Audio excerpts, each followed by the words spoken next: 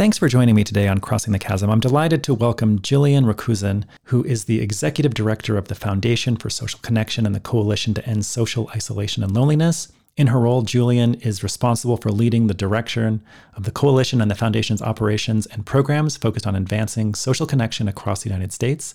Previously, Jillian led enterprise go-to-go market strategy for Force Therapeutics, a leading healthcare technology company and care management platform. Focused on improving health outcomes, Jillian has partnered with several high-profile organizations, including leading healthcare systems, health plans, and federal agencies. Her passion for health promotion began at Tulane University's School of Public Health and Tropical Medicine and continued to flourish at Columbia University Mailman School of Public Health, where she received her master's degree. Jillian is passionate about projects that foster healthy behaviors within communities and envision a more inclusive future with universal access to the support needed to be socially engaged in society. On a personal level, I, of course, enjoyed listening and talking to Jillian. She has a perspective that I think is so important and really relates directly to the core of what this podcast is all about, which I'm really interested in, social connection. It's a fantastic conversation. I hope you enjoy it. Thanks for tuning in.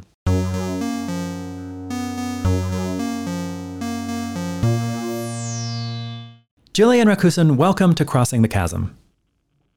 Thank you so much for having me. I'm so glad to be here. Well, I'm delighted to be talking with you. You're the perfect guest for this podcast, and I'm excited to hear your thoughts today. As always, we start the show by just asking people about how they see their work as it relates to the chasm or chasms, and you're working on social isolation and loneliness. What do you see as the chasm or chasms in society? Well, thank you so much, Brian, for the question. And I think all of us experience social isolation and loneliness, some more than others. And of course, really since the pandemic, we all have an understanding of how this can impact all of our lives. We've seen since the early 2000s rates of social isolation and loneliness rising. And that is across all ages. So not just for our older adults, but also for our school-age youth, for Gen Z and others. And so really what we've been focusing on is how can we move the needle forward in research, in advocacy, in innovative interventions to address social isolation and loneliness and build more socially connected communities across the country. A lot there. I want to get to some of those issues about why we're experiencing those trends. But just to begin with, I'm really curious to hear your thoughts about the two words you're using, social isolation and loneliness. And I think most people would have some idea about that, but can you just explain what you mean by those terms? Absolutely. So social isolation is the objective measure of having two relationships, maybe thinking about the number of relationships that you have in your life, or also the frequency in which you are connecting with others. And of course, loneliness is in the subjective measure. So really thinking about the feeling of that difference between the relationships you'd like to have and what you feel that you do have. So we really think about social isolation again as that objective count and really thinking about loneliness as a subjective feeling. So I'm curious about this issue of social isolation because I think it's super interesting. Are you saying it's not subjective, it's objective in some respects, but how is it actually measured? Because if you're in society, if you're interacting with people, you can still feel lonely and isolated even if you're in proximity. So how is that actually assessed? Great question. So there are many different validated tools to measure, loneliness as well as measuring social isolation. We actually, as a foundation and coalition, just worked on developing a proposal for NHANES, the National Health Survey, to add additional measures of social isolation, loneliness, and social support to make sure that we can continue to understand, the prevalence of these conditions across the country and changes over time. Social isolation, as you think specifically, we might ask questions, such as, how many close relationships do you have? How often are you going out and attending clubs or other sort of activities in your community? Are you able to access food, other, community supports without needing, or, on your own basically, or are you engaging in those activities with other individuals? So really thinking about objectively what a person is going through their daily life. I'm wondering about, just personally, I feel quite lonely in society, and it varies from time to time. I guess I'm wondering, how do you assess people when their situations and their perceptions can change potentially on a day-to-day basis? So another good question. I think the key there is thinking about point loneliness and then chronic loneliness, right? So, of course, we all might feel lonely at any points of our life, and maybe that is short-term and acute, or maybe that's chronic loneliness. And really where we get into trouble in terms of cognitive decline, physical ailments, etc., is with that chronic isolation and loneliness. And so that's really what we're looking out for. I think, many psychologists and other experts will agree that acute loneliness is typical of being human, and also what helps us with our resiliency work as individuals. But really that chronic feeling of despair is what we're concerned about. I was listening to an interview recently with the current Surgeon General who indicated that extreme loneliness can be worse than smoking 15 cigarettes per day. Is that true? And I guess I'm just curious if you could speak to the health consequences of loneliness, which we sometimes don't associate with poor health. Yes, absolutely. So first of all, I just want to, thank Dr. Jillian Holt-Lundstad, who is our scientific chair, actually at the foundation, for her really foundational work in understanding the associated risks with, chronic loneliness and isolation and health outcomes. And that's where that 15 cigarettes a day, that statistic is coming from. And also Dr. Murthy, our U.S. Surgeon General, has been a wonderful champion of this work. And we're really grateful to have his support and his office's support in driving the movement forward. So I guess short answer is yes. We understand that as we look at the risks of chronic loneliness and isolation, and so associations with morbidity and mortality, and we look at the likeness of morbidity and mortality as it relates to smoking, that's where that connection is coming from, right? So as we're thinking about increase of mortality and morbidity, is really, we're seeing worse outcomes than of smoking 15 cigarettes a day. Why is that? What's the mechanism that leads to such poor health from social isolation and loneliness? Yeah, so I'm not a scientist, and I'll be the first to admit that. And so Julianne is really wonderful, and our entire scientific advisory council is wonderful, and can help talk about the science of it. But really, it's pointing to the factors that are driving really high cortisol rates. Thinking about how it changes, inflammation, blood pressure, our gene expression, neuroendocrine functioning. All of these things can be basically changed based on stress, depression. Thinking about hopelessness. That might come with feelings of loneliness. And so it's really thinking about, the direct and indirect pathways by which the, social disconnection can influence disease, morbidity, and mortality. So we know this is an emerging and serious public health concern. You mentioned earlier some trends. Can you just speak a little bit more about that? How have the trends in loneliness and social isolation changed, and why is it so prevalent today, do you think? Yeah, thank you. So, we actually just came out recently with a report around, the intersection of social connection and education sector. We're actually looking sector by sector and developing key reports, understanding stakeholders, landscape of the evidence, and thinking through promising practices for intervention strategies. And in the education report, we saw, a stat that was, school loneliness in the U.S. has increased almost 20% in the last 20 years. And a big piece of that happening, after 2012. And of course, we saw a big jump in their impact as many students were sent home to to do school in the home during COVID.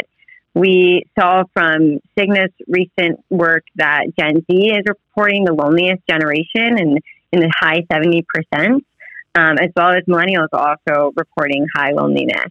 We know from some additional data from AARP and others that, 24% of older adults in the U.S. are considered to be socially isolated, and thinking about increase over time, adults with poor physical and mental health experience higher rates, and some rates increasing, even over the last 5 years. So this is really all trending, upwards into the right, which is not what we want. We want to think about how can we make sure that we're addressing each of these key population segments with interventions that make the most sense for them, and tailored interventions, I should say, so that we can address this and move those trends down.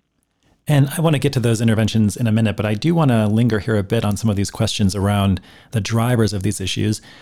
The COVID situation and the pandemic clearly caused an issue, but this situation predates the pandemic. And I guess I'm still just curious what's going on. I did read some studies that suggested that people have far fewer friends. They have, they go over to people's house for dinner far fewer times. They're not as active in the public sphere in terms of voting and community volunteering. I guess I'm just curious from your work, do you have any sense about what is causing all of that? I mean, there's some obvious drivers of that, but what do you point to?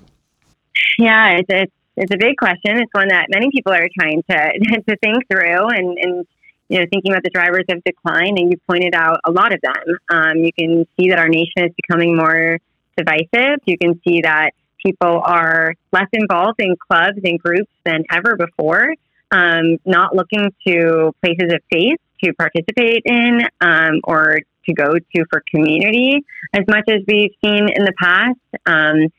I think some might say it's easy to claim to put the onus on individuals, but we really want to drive systemic change. Thinking about how can sectors of society come together from a systems, policy, and environmental, lever to really enact that change. So thinking about our schools, our parks, our faith, communities. How can each of those be a player in turning this around? And so I know it's not a direct answer to the question. I think you pointed out a lot of the challenges that we're facing. And I think really the next step is thinking through, how can we be rebuilding at the community level? A lot of the work recently has been done over the last, 15 years or so on the individual. Well, every individual is different. They're going to come to interventions differently. How can we start to invest more in the community to think through creating welcoming spaces that people can feel like they belong? Is this just a U.S. problem, or is this a trend across the globe? Unfortunately, it's not. It's a trend that we're seeing across the globe. We are also a part of the Global Initiative on Loneliness and Connection, the foundation and coalition that is the U.S. members. And that's a consortium of about 15 countries, different, similarly situated organizations in each of those countries. And we are, working really closely with our global partners to understand what is happening in those countries, what is the avenue that they're taking to enact change, and some of the work that they're leading. We know that the UK and Japan have been, extremely forward-thinking in the appointment of ministers of loneliness.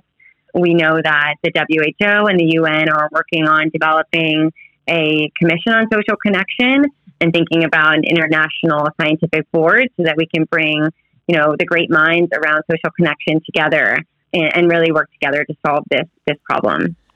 So this is by any measure a public health crisis. Do you think it's being taken at that level? Do you think most people see loneliness or associate loneliness with a public health problem? Or is this a problem that remains kind of obscured in public culture? Our goal is to get there. Absolutely. I think we're at the precipice of something really big. I think, of course, as you mentioned, loneliness and isolation has been a problem people have been facing for a long time, even before the pandemic. But, it really woke the world up to understanding what it feels like to be alone. And I mean, socially isolated and to have those intense feelings of loneliness, of not being able to be out in society. We've been really working really closely with our federal partners as well as our local partners to think through how can we continue to bring awareness to the issue and really think of it as a public health priority. I know I mentioned Dr. Jillian Holt-Lunstad. She released an article, last year, talking about why social connection should be thought of as a public health priority.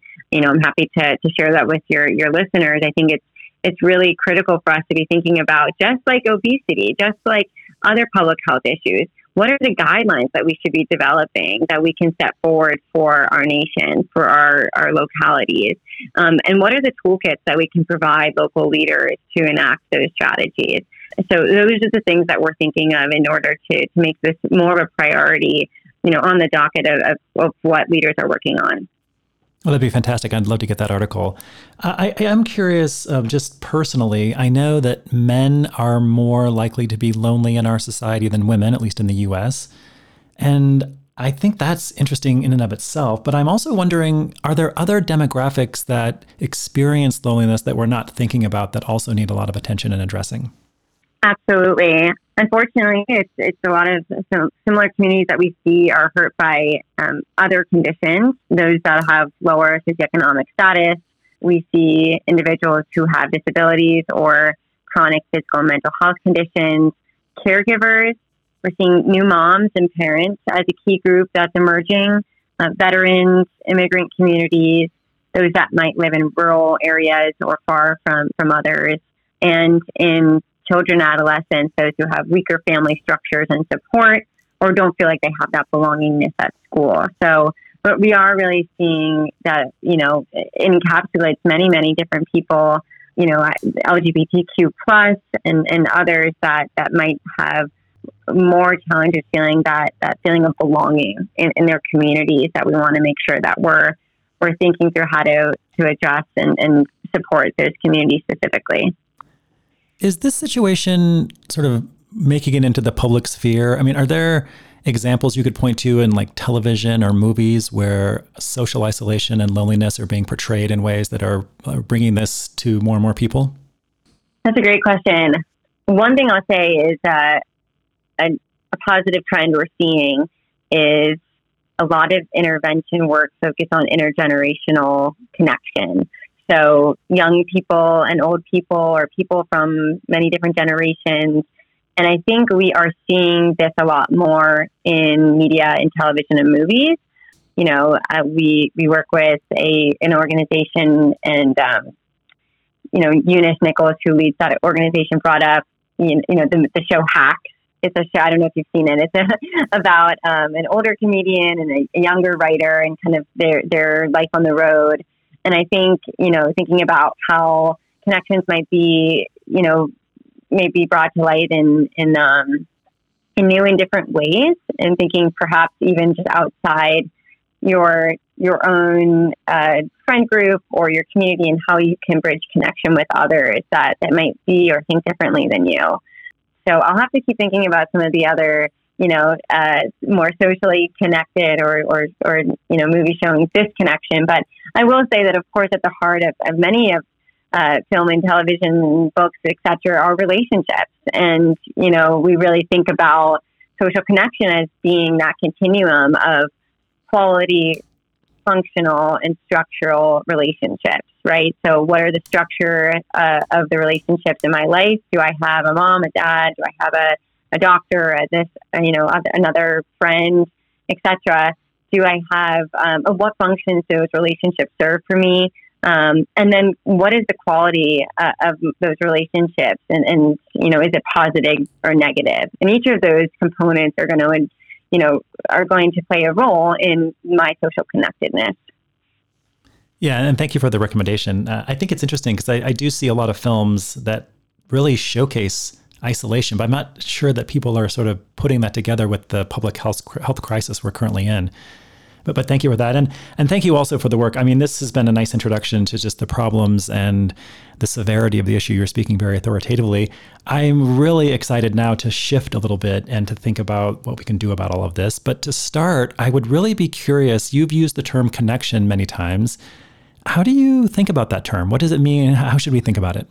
Yeah, for us, we really think about, I know I just said, thinking about it along a continuum, the extent to which one feels, socially connected depends on, their connections to others through, existence of relationships, a sense of connection that results from, perceived support or inclusion. And then, that quality piece, the positive and negative aspects of social relationships. And that could be, marital quality, relationship strain, again, that social inclusion or exclusion that I mentioned prior. So that's really how we think about social connection. And as we think about it more as it relates to communities, I think that's where we bring in the additional sectors and thinking through how are sectors enabling connection from a system, environment, and policy level. So I've been interested in this topic of connection for a long time. And personally, I've been trying to find connection. It's actually quite difficult. I've been finding personally, and I think others as well, based on the evidence.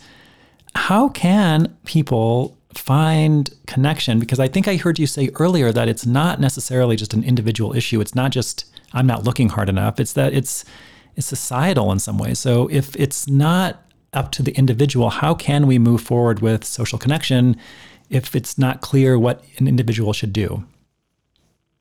Mm-hmm. Mm-hmm. Yeah, and we really stand by that.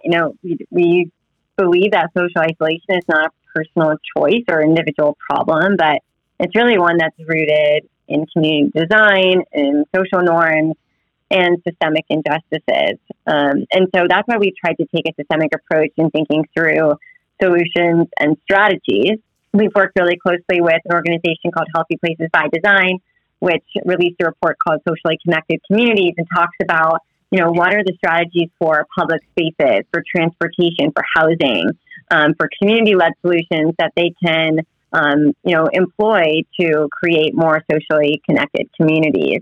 I think that as we think about individuals taking the, control of their own, health and well-being, I think it's really that self-reflection of what piece are they missing in that continuum, right? And maybe that's with the help of a supporter, but thinking through, is it really the, the structural piece? Is it the functional piece, or is it the quality piece? Or maybe it's more than one.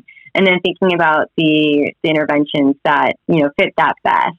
We've seen some great individual level interventions such as, volunteerism, thinking about CBT and other mindfulness and therapeutic, interventions. But we've also seen a lot of great work happening with interpersonally in terms of peer-to-peer relationship building, support groups, clubs, etc. And then also thinking through more on an organizational level, how can workplaces and schools be thinking about developing policies and systems for connection, really to make it a more welcoming and inviting space.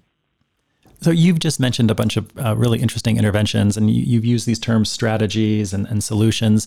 I'm wondering, can you speak to a couple of specific examples, either a city or a community or a workplace? How do they move this forward to create the kind of space that people can feel connected in? Absolutely. Yeah. So, I think a lot of the strategies are things that are going to sound familiar to people because we don't believe that needs to be starting from scratch. We believe that you can utilize existing practices and programs and just build off of those with the intentionality around social connection.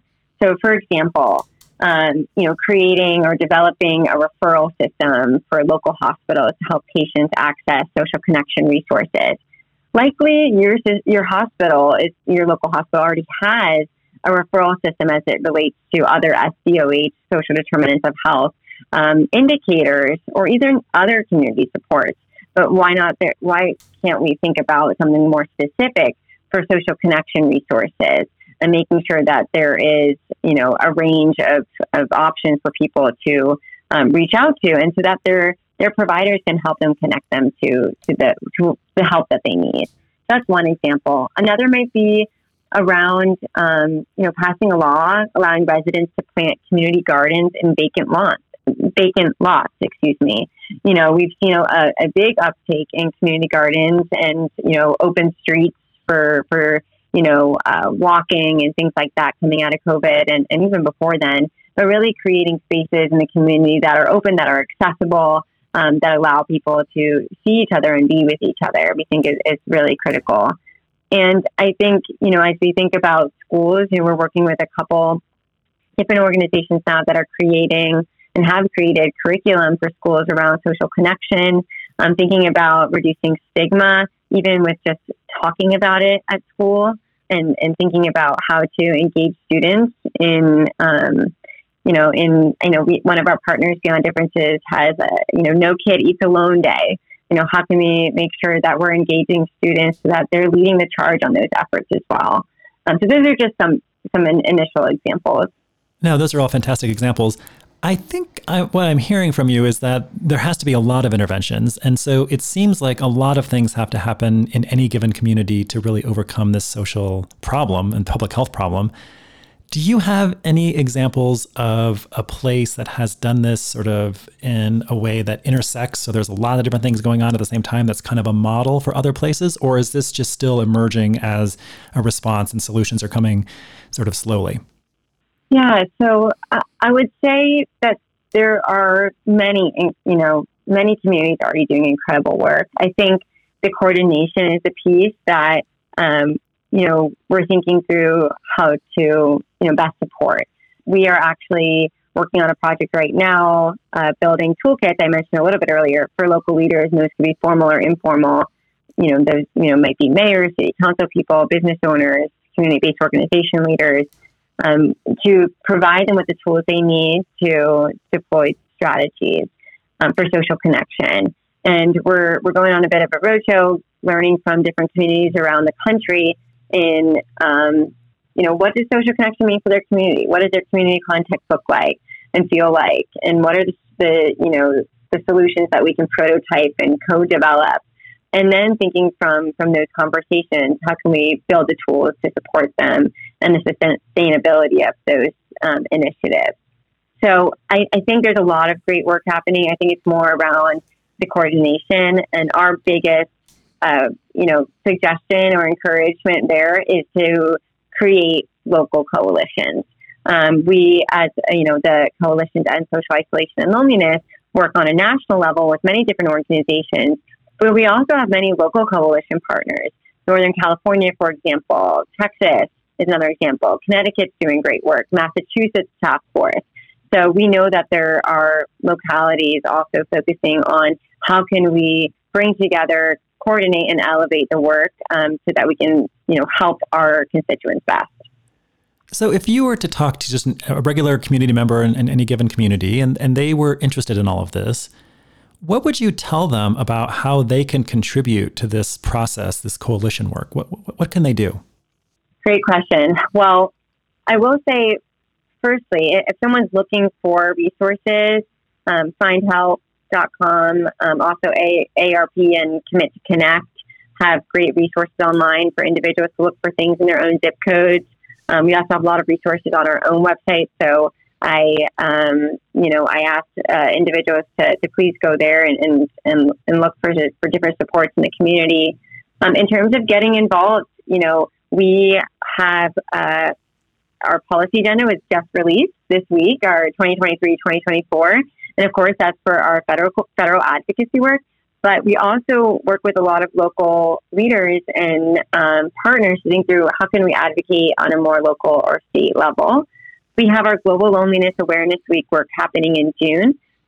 June 12th to the 16th is Global Loneliness Awareness Week. We'll be hosting an activation at the Capitol, but also many different organizations and individuals are hosting events in their own communities. So I would, challenge them to think through what's an event. It could be as small as hosting a community dinner, a potluck, or, maybe volunteering with a friend that they can do during Global Loneliness Awareness Week to really activate around the important time of year where we're really focused on committing to action.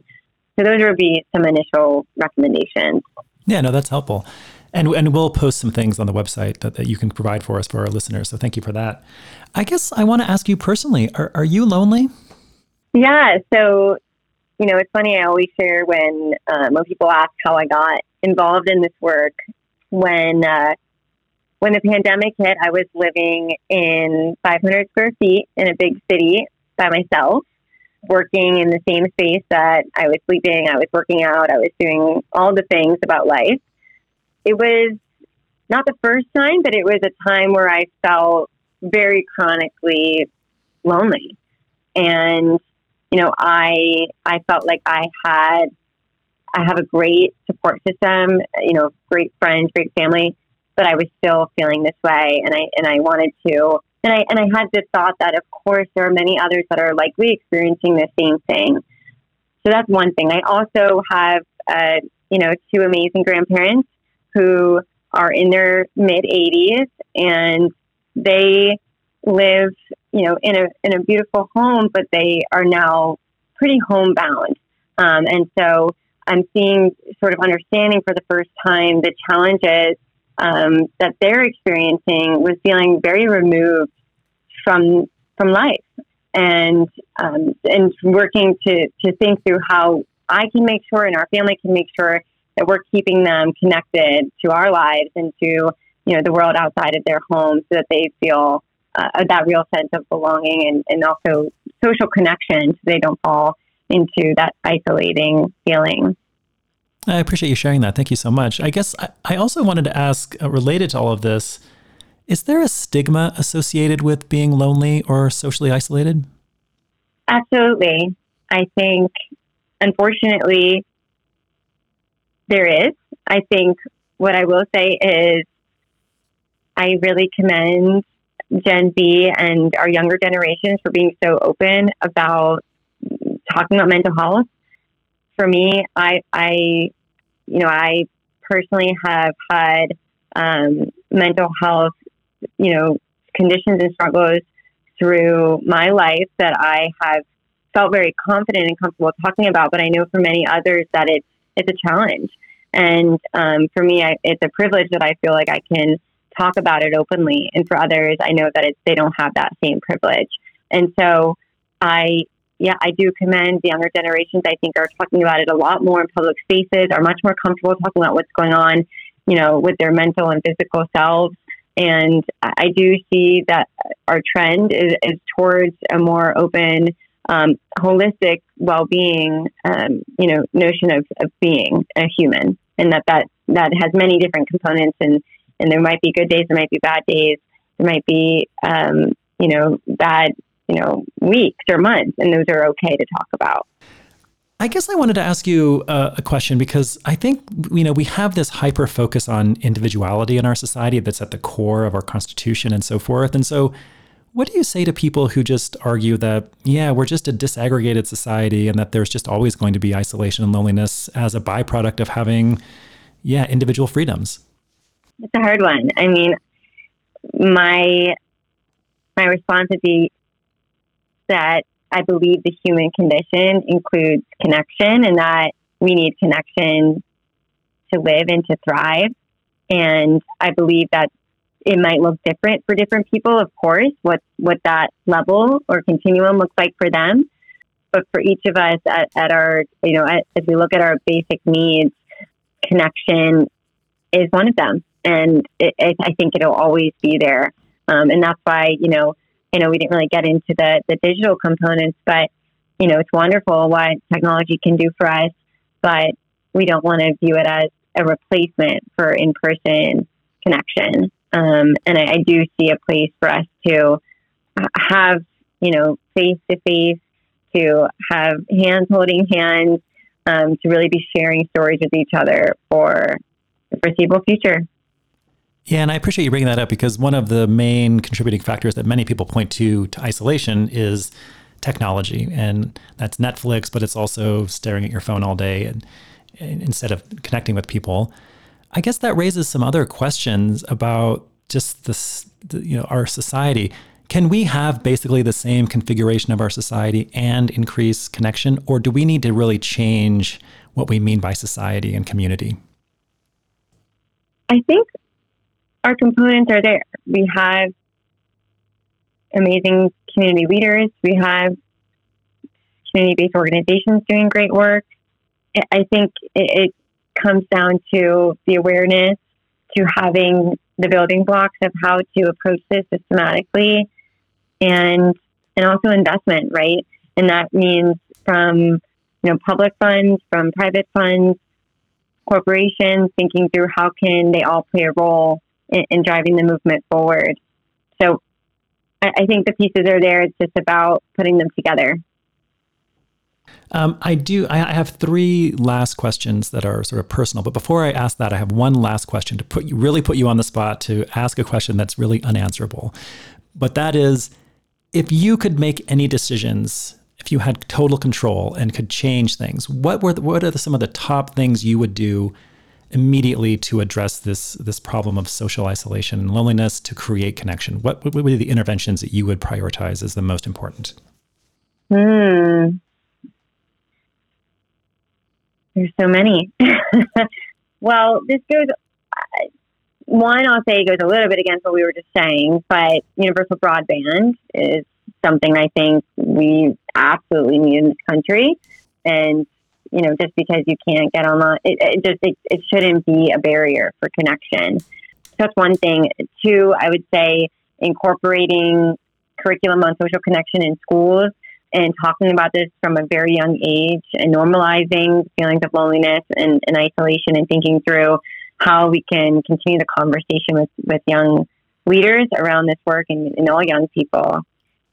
And I guess I would say the last piece is thinking through how we can continue to drive funds to community-based organizations that are serving older adults in their homes, such as Meals on Wheels or other amazing community supports that have been doing this great work for a very long time on shoestring budgets and really are thinking through how they can best support their own communities.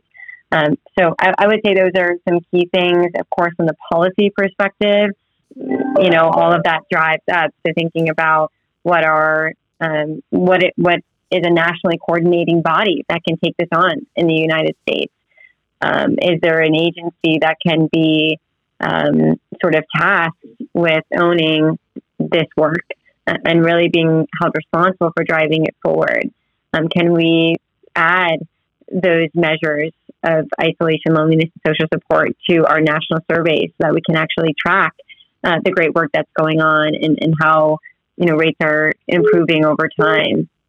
And can we continue to pilot new interventions for key segments of the population that are feeling this most? Oh, that's fantastic. Thank you so much. I appreciate that. You're obviously an expert and very passionate. We appreciate that. I just want to end on some personal questions. And I want to start by asking you, what do you see in society that gives you inspiration and energy? Yeah, I think for me, the biggest is being able to talk to all of our partners, day in and day out. I see an incredible community of individuals and organizations that are focused on addressing this problem.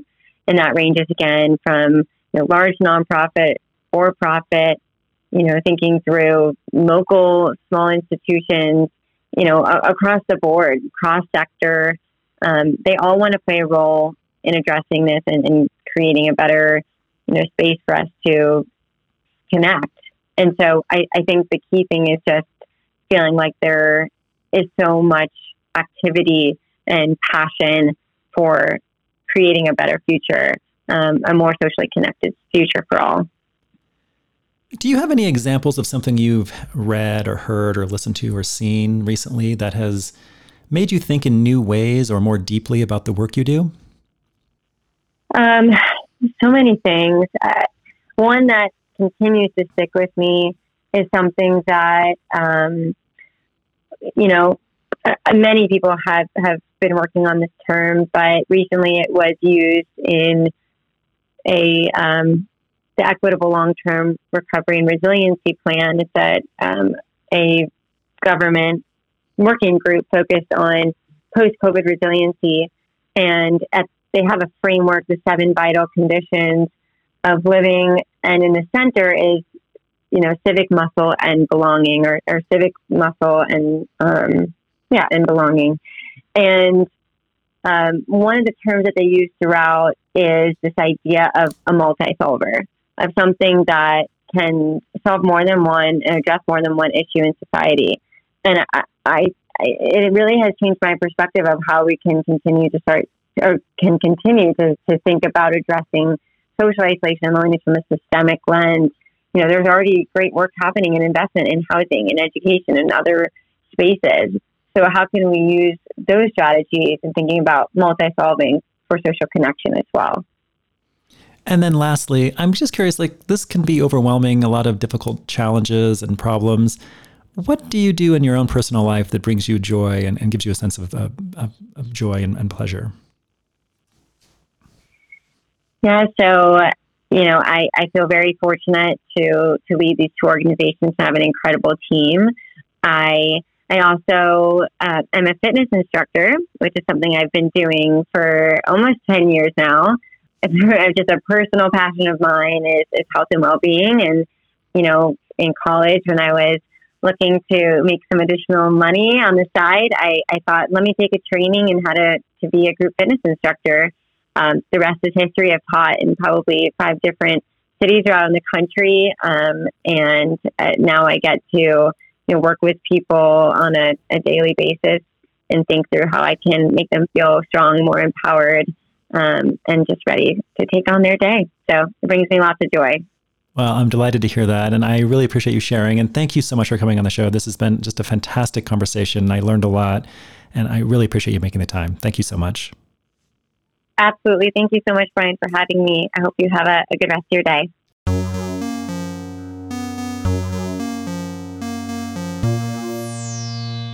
What a fantastic conversation. I am just ecstatic that we had the opportunity to talk to Jillian. She is such a force in the world of social connection and overcoming loneliness and isolation. I really respect her work and really enjoyed talking with her.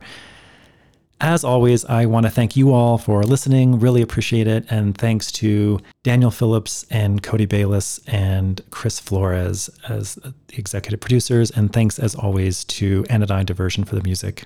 Really appreciate you tuning in. Hope you can listen again. Take care.